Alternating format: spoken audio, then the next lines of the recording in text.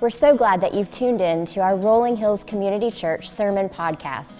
I'm Kathy Kuhn, the Counseling Director here at Rolling Hills Community Church. Today, we're continuing in our Advent series, Love Came Down. In today's sermon, Pastor Jason will continue teaching from the first chapter of Luke.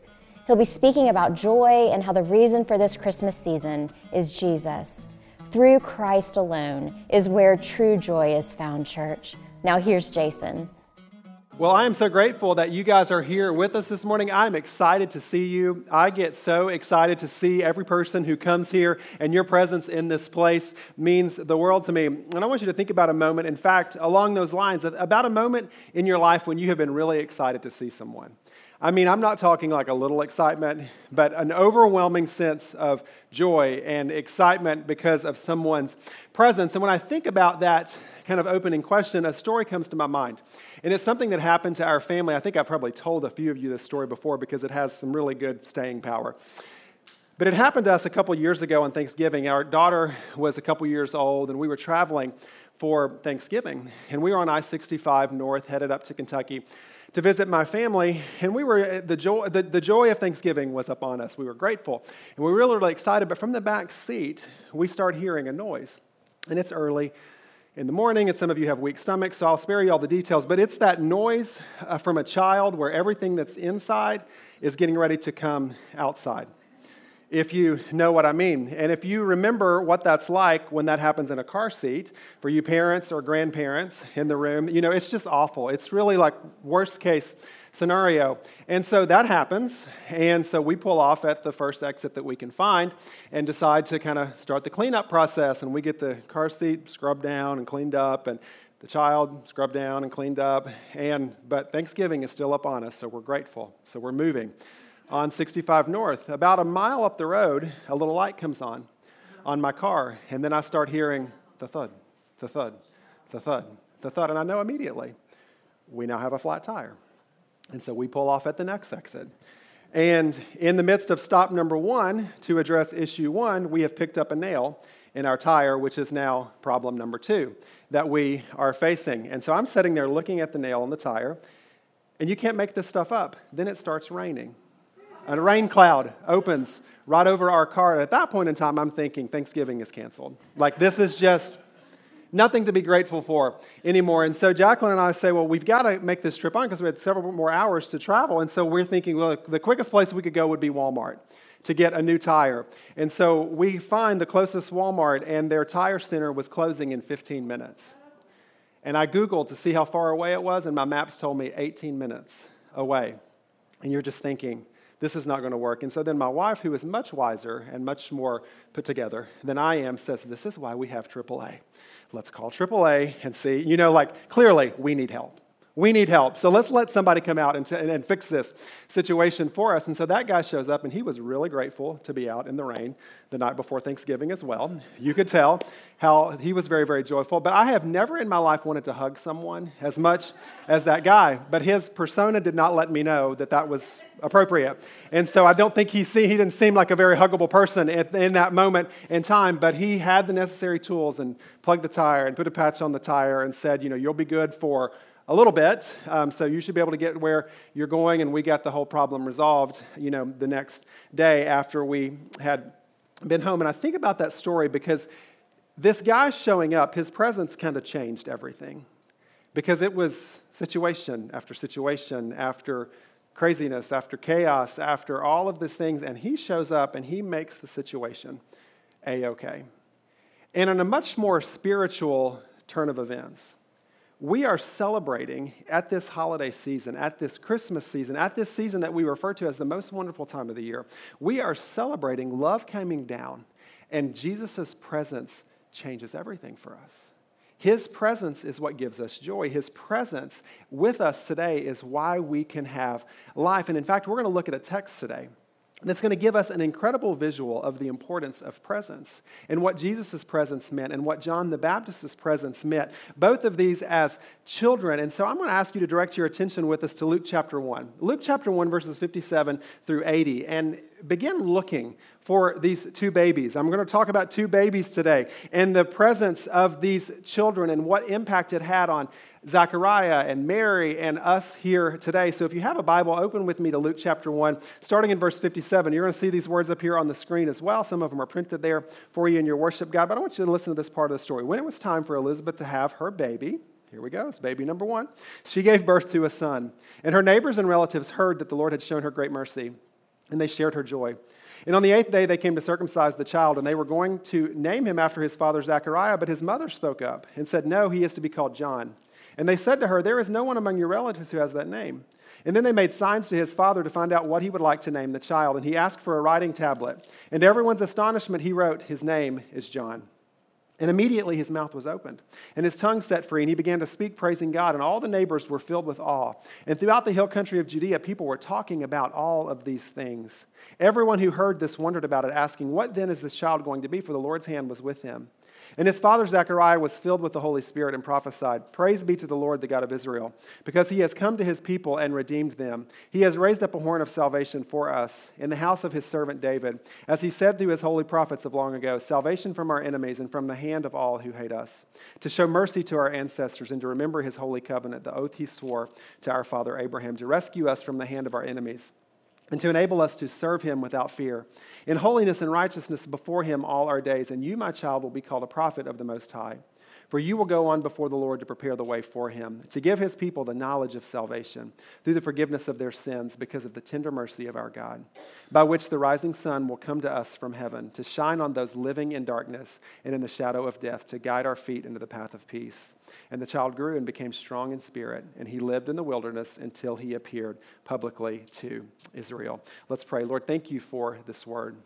Thank you for the power of your presence in our lives. Thank you for the power of your presence in this place. And I pray that today you would teach us, strengthen us, remind us of who you are. God, we're so grateful for this day, and we're grateful for an opportunity to be together. And it's in the powerful name of Jesus Christ that we pray. Amen and amen. Now, a little bit of a backstory here for you, to kind of catch you up as to where we are with this text today, because you are introduced here to Zechariah and Elizabeth. And a couple weeks ago, we were talking about Zechariah, and Zechariah was a priest, and he was in the temple, and he received this proclamation from the angel Gabriel. And Zechariah had a wife whose name was Elizabeth, and they were both getting up in years, and they didn't have children. They were not blessed with children, and so the angel Gabriel tells Zechariah, "You're going to have a child. You and your wife are going to have a child in very old age." And that was very difficult for him to understand.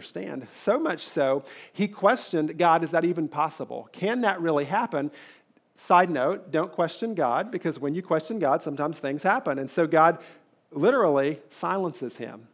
And so for the entire pregnancy of Elizabeth, Zechariah is not able to speak.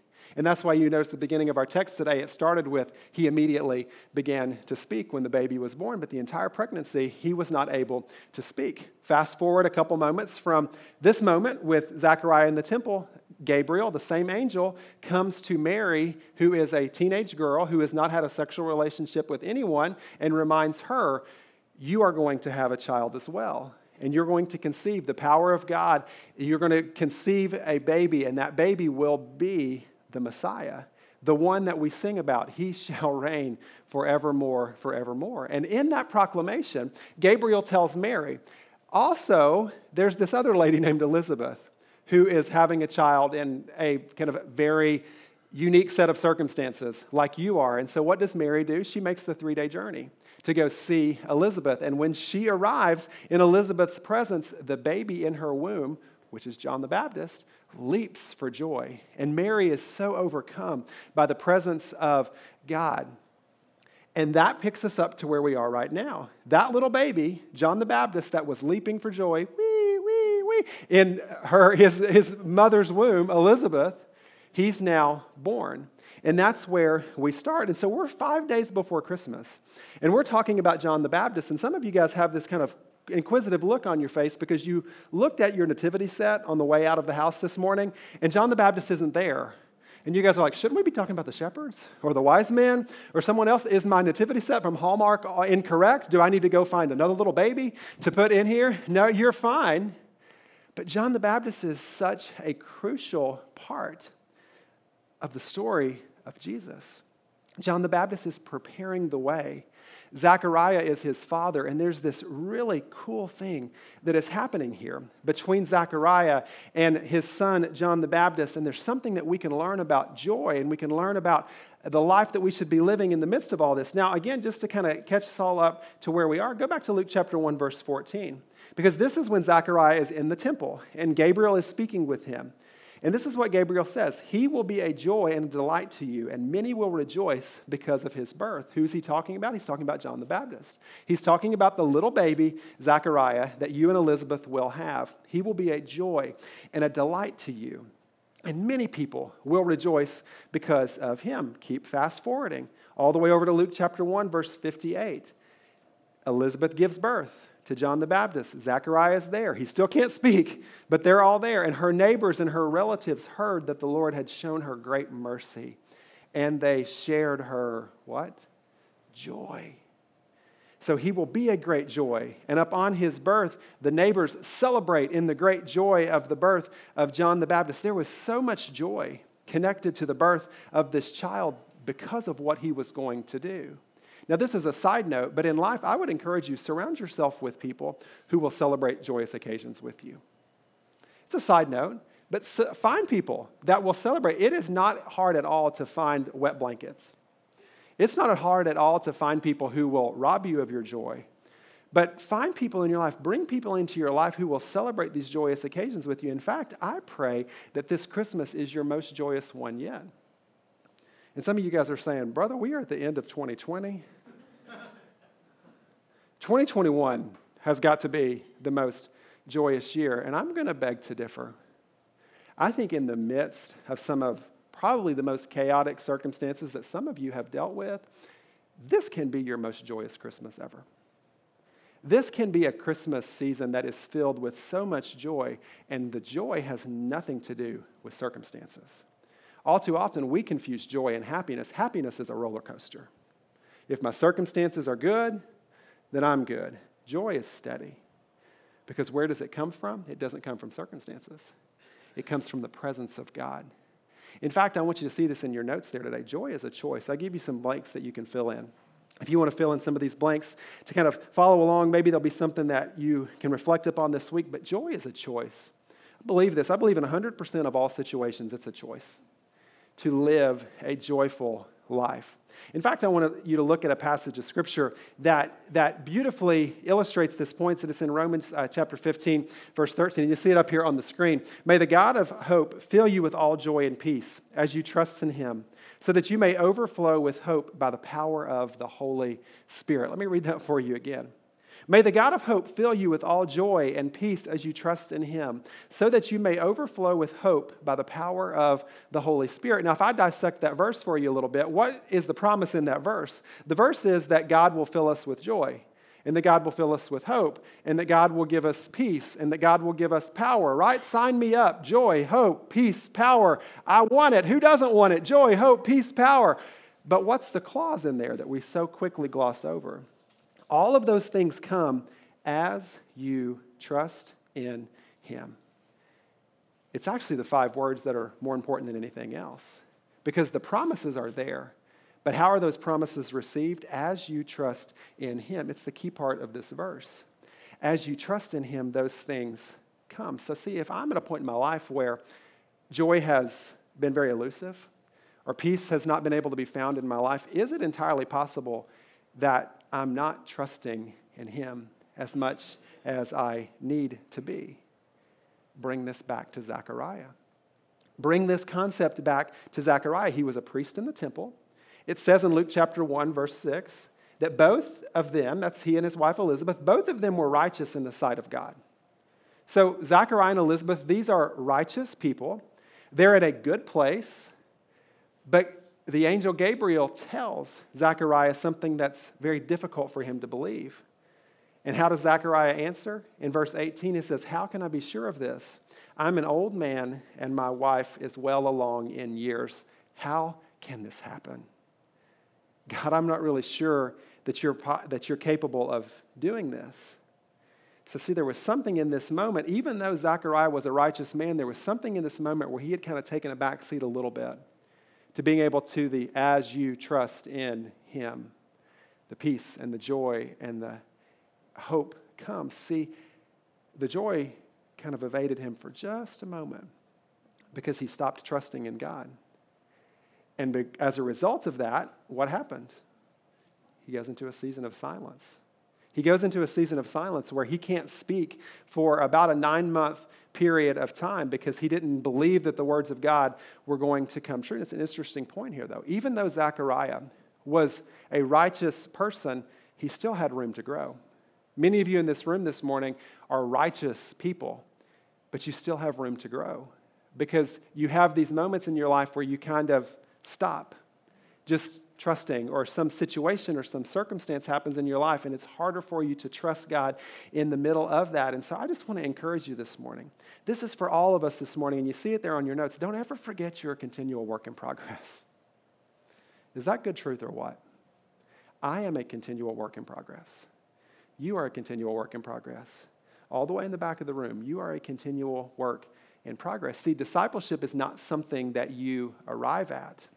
This is not a graduation ceremony for discipleship. Congratulations, you are a fully mature disciple and you have no room to grow. No, it's a continual daily practice to trust God. And this snapshot in Zechariah's life reminds us that we're all a work in progress. That if the joy is not there, maybe it's because we're still a work in progress, and maybe we have some trusting. Maybe we need to have some more deep faith in God, or something in our life that needs to be surrendered more to him. Because the entire pregnancy of Elizabeth, Zechariah couldn't speak. But the baby is born, and it's very customary for a child to be named after his father. And so everyone around Elizabeth says, well, surely you're going to name the baby Zechariah. And she says, no, we're going to name the baby John. Because if you go back to Luke chapter 1, verse 13, the angel Gabriel tells Zechariah, do not be afraid. Your prayer has been heard. Your wife Elizabeth will bear you a son, and you are to call him John. So Gabriel had already told Zechariah what was going to happen.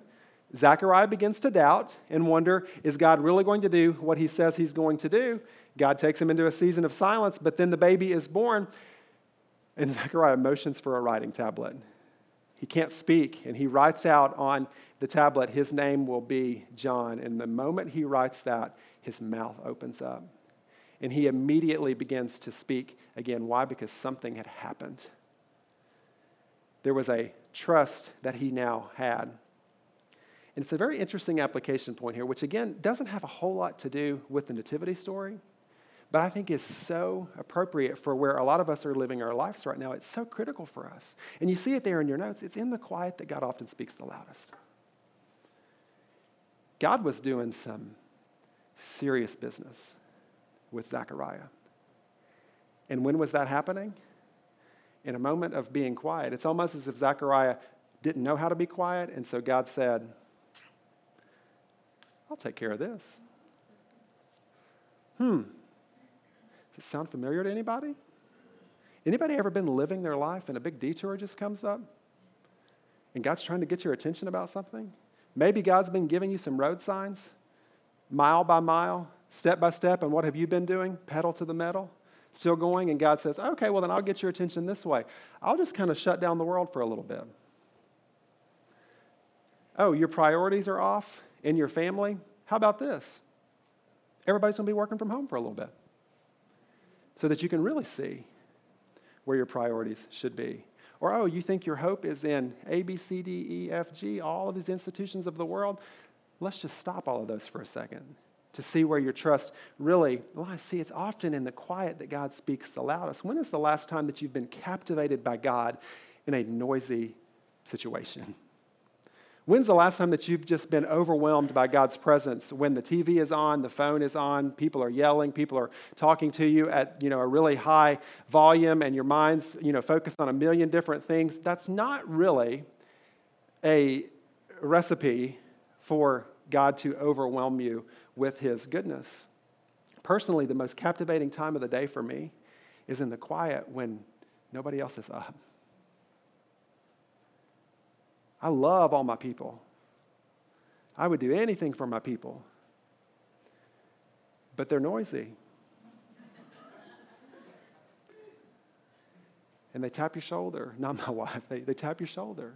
They want a snack. They want a pretzel. They want some milk. They want some more milk. They want a show. They want a book. I mean, you get it. It's the course of your day. So sometimes it's in the quiet that God often speaks the loudest. That's why Psalm 46:10 says to be still and know that I am God. Be still.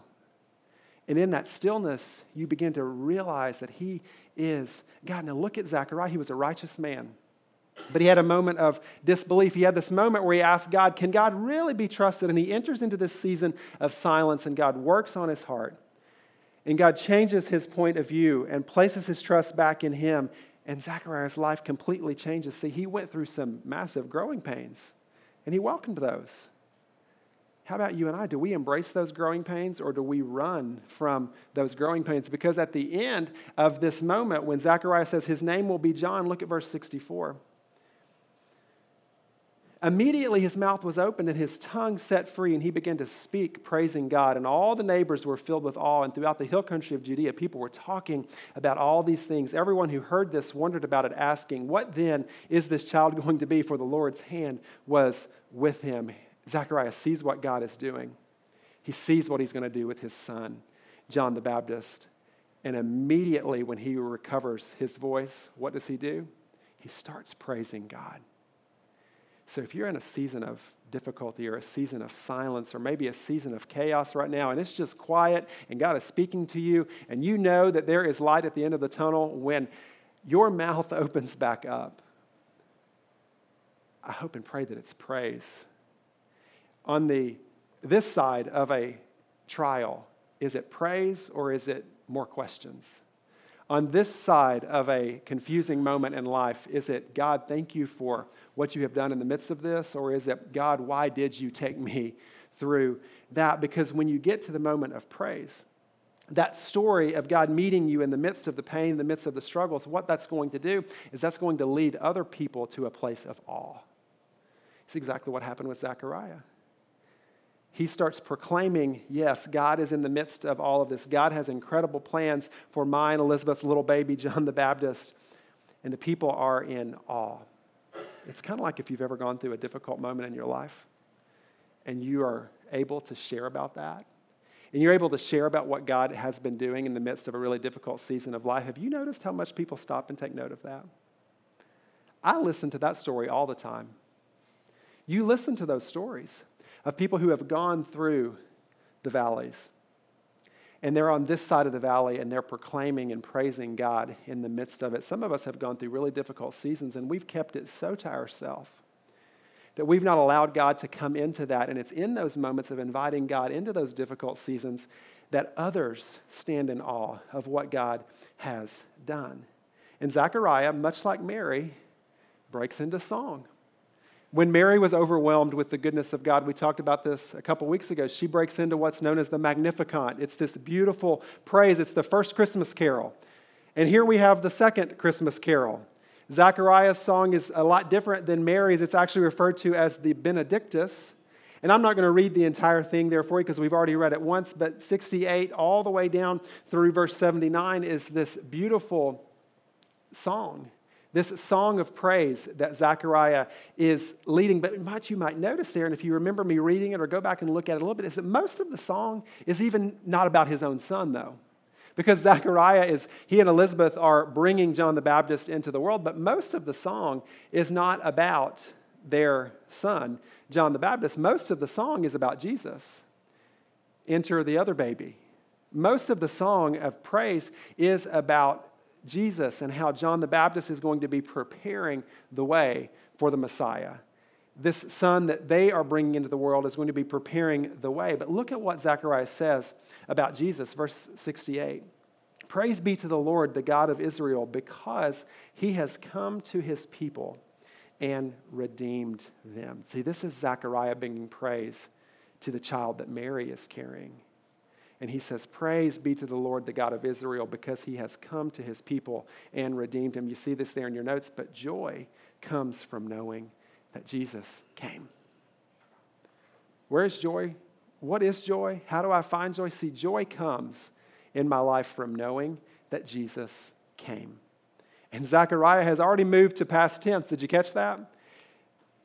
Jesus hasn't even been born yet. Some of you guys are like, I'm trying to do the math in my head here. Is Jesus actually born yet? Has the little drummer boy showed up yet for Jesus in the manger? No, Jesus is still in Mary's womb.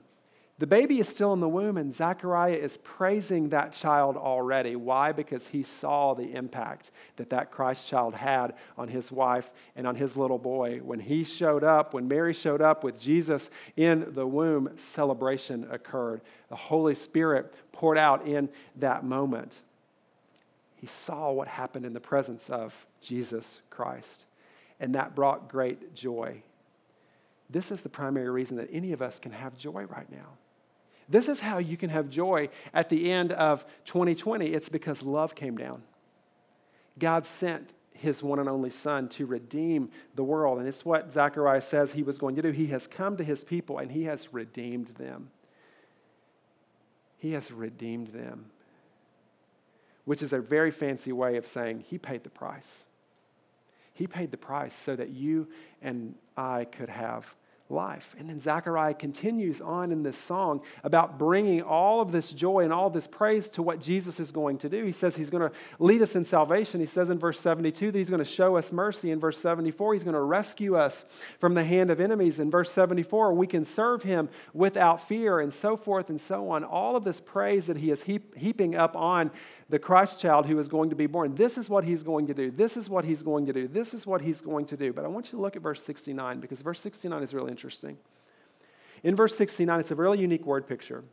Zechariah says, he has raised up a horn of salvation for us in the house of his servant David. He's saying God has raised up a horn of salvation in reference to Jesus. Some of you guys are thinking, I've never heard Jesus referred to as the horn of salvation. If so, you're in good company, because this is the only time in the New Testament that Jesus is referred to as the horn of salvation. So it's not a phrase that is familiar to many of us. It's not a phrase that we would naturally connect to Jesus. And what it's doing is it's referencing some Old Testament teaching here. Because if you go back to the Old Testament, Psalm chapter 18, verse 2, 2 Samuel chapter 22, verse 3, both of these are David's words. But in both of these occurrences, David is referencing an event where God delivered him from the hand of the enemies. God delivered him from the hands of Saul, who was a leader who was very overcome by kind of the forces of evil. And God delivered him, and this is what David said about God in that moment. Psalm 18:2, the Lord is my rock, my fortress, and my deliverer. My God is my rock in whom I take refuge, my shield and the horn of my salvation, my stronghold. It's David saying this is who God is, and then Zechariah picks up that Old Testament prophecy, because Jesus had been prophesied all throughout the Old Testament, so they were expecting a Messiah to come. They just weren't expecting him to be a baby. And he comes, and Zechariah praises God and says, he is the horn of our salvation. Now, what does that mean? A horn symbolizes strength. A horn symbolizes power. A horn is used by an animal to defend itself in battle. If an animal has horns, its horns can be used as weapons to keep other predators away or to keep other animals away. And Zechariah is saying, this is who Jesus is. He's not even born yet.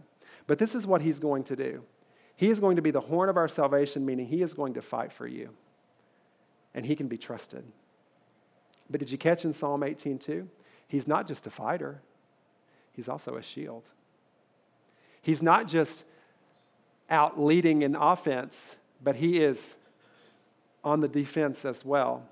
He is a fighter. He is a protector. He's on the offense for you, but also on the defense for you. He's out there as the weapon that lets you know that no enemy formed against you will prosper. But yet, he's the one that holds you as a loving father would hold a child. If you were to talk to a coach and you were to ask a coach, basketball coach, football coach, what wins a game, offense or defense? And depending on who you talk to, you're going to get a lot of different answers. It's this offense, this defense. And all is you could, argue it until you want to. But the reality is a little bit of both. Because you can have the best defense in the world, the absolute best defense in the world, but if we're talking about basketball, you're really not going to win a game unless you take this basketball and it has to get in the hoop at least one time. Offense. You have to have a player run into the end zone at least one time, even if you have the best defense in the world. So it's not just either or, but it's both. And what Zechariah is saying here is that Jesus is going to be on the front lines of the battle, keeping your enemies away, offense. But he's going to hold you in his arms as your protector and as your defense. And you see it there in your notes. Jesus protects you, but he fights for you at the same time. And this is what Zechariah is talking about. Jesus protects you, and he simultaneously fights for you at the same time. Jesus is the mighty king, but he's not a dictator. Jesus changed everything, but he came as a baby. And then Zechariah turns his attention to his own son. Verses 76 through 79 are this part of the Benedictus where Zechariah is talking about his own son, John the Baptist. And this is what he says: you are going to go before him, and you're going to give him the knowledge of salvation through forgiveness of sins. That's going to come through your words. And John the Baptist, you're going to pave the way, and you're going to point people to Jesus Christ who is coming. Many people thought that John the Baptist was the Savior. And what did John the Baptist say? He said, no, one who is greater than me is coming. I'm showing you the way. I'm showing you the way. And what does Zechariah say? He says, this, my son, is what you're going to do. He's holding this little 8-day-old baby in his hands. And he is saying, you are going to give people the knowledge of salvation, meaning you're going to speak the words of salvation. It's through the forgiveness of sins that you and I can be saved. What is that story? What is that knowledge of salvation that John the Baptist was going to proclaim? Well, that knowledge of salvation was that you don't do anything to deserve what God gives you. You don't do anything to deserve that. You submit to him being Lord of your life. It's this amazing truth that we see in Romans 6:23. For the wages of sin is death, but the gift of God is eternal life in Christ Jesus our Lord. And you see it there in your notes. Salvation is the free gift of God to you. This is what John the Baptist was proclaiming. And Zechariah was so overwhelmed with God's presence and the Holy Spirit because he knew this is what his son was going to proclaim. He knew this is what his son was going to be leading because he was pointing people to a relationship with Jesus Christ. And that same hope of the gospel is so incredibly relevant for you and I right now. That God so loved the world, he sent his one and only son, that whoever believes in him would not perish but have everlasting life. And Jesus grew up. And he lived sinless years here on this earth, and he went and died on a cross so that you and I could have life. And 3 days later, that tomb burst open, and he reigned victorious over sin and over death so that you and I don't have to be held captive by that anymore. If you're here and you do not have that knowledge of a life-giving relationship with Jesus Christ, I implore you, don't leave this room today without sticking around after this service, coming up here to the front, and talking to one of our pastoral care team and saying, I want to know more about the power of the gospel because I want that in my life. It's a free gift of God to you. But the thing about a gift is that you have to accept it. And you have to realize your need for it. And you have to desire it. Some of you are going to give gifts this season. You're going to give gifts this season to people that don't really need the gifts that you're giving them. Right? I mean, we do gifts because we love people and we care for them, and I welcome them. I like to give them. I like to welcome them. But the reality is, most of our lives aren't hanging in the balance with, the Bath and Body Works shower gel that you're giving to somebody. But you got to realize that you need it for it to be a gift that you want to latch onto. At our house, we're kind of strange. We don't have a microwave at our house. And some of you guys are like, what? You don't have a microwave at your house? Do you have some moral aversion to microwaves? No. We don't have it. It wasn't in a time of prayer that God said, get rid of your microwaves, throw it out with all the secular CDs from the 90s and burn them. That wasn't the case. We moved into a house that had a small kitchen and just didn't really know where the microwave was going to go. And so Jacqueline says, well, I think we can live without a microwave. And that's been like 5 years ago. And to be honest with you, we haven't missed it. And some people are like, well, what do you do with coffee when your coffee gets cold? And I'm like, I've never had a cup of coffee get cold. I drink it immediately. So that's the only thing I would ever use it for, and that's never happened. So I don't think I need it. The reality is, though, if you're going to get us a gift, don't get us a gift that requires a microwave. Some of you guys had wrapped up a box of microwave popcorn for me. Give it to somebody else. You went to the store and you found a Duncan Hines cake in a mug box. I think Pastor Jason would like this. I appreciate the gesture, but I can't use it unless you're attaching a microwave to the box. It's a gift that I can't use. And to be honest with you, it's a gift that I don't need because I can't use it. Salvation is a free gift of God, but friends, you've got to realize your need for it. And you've got to realize, you know what? I can't do this in my own power. God, I can't fix my own brokenness. I can't find joy in the midst of all of the craziness of this life. I can't find hope in the midst of all of the things of this world. I need that to be from you. And it's what Christmas is really all about. It's about that gift of Jesus that we so desperately need.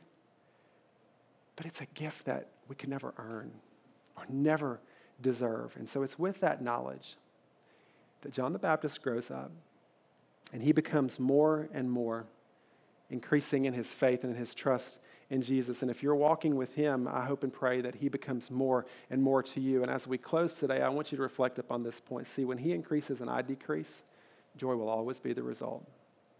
We're talking about joy today. We're talking about where does joy come from. See, when he increases and I decrease, joy will always be the result. How do we know this to be true? Because look at what John 3:30 says. He must become greater and I must become less. Does anybody want to take a guess as to who said this? This is John the Baptist. This is in his adult ministry preparing the way for Jesus. And he says, he must become greater and I must become less. And in doing so, you realize where your joy comes from. So I don't know where you are today, but I'm going to ask you to bow your heads and close your eyes for just a minute. And I simply want to ask you the question, where is your joy?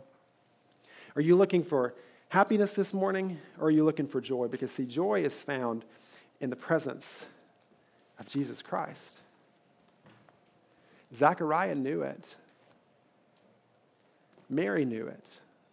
Elizabeth knew it. Many of us in the room know it. But there's possibly some people in the room that do not know that quite yet. That it's truly the presence of Jesus Christ that brings joy.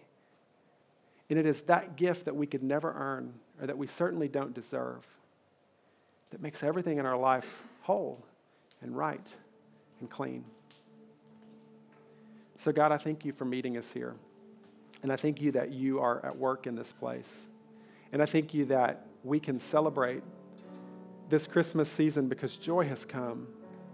And God, your joy has changed everything. And so I pray that in this time of response, in this time of singing, in this time of continued worship, that you would help us to reflect upon your Son, Jesus Christ, who lived and died, who went to the cross so that we could have life. We thank you for that.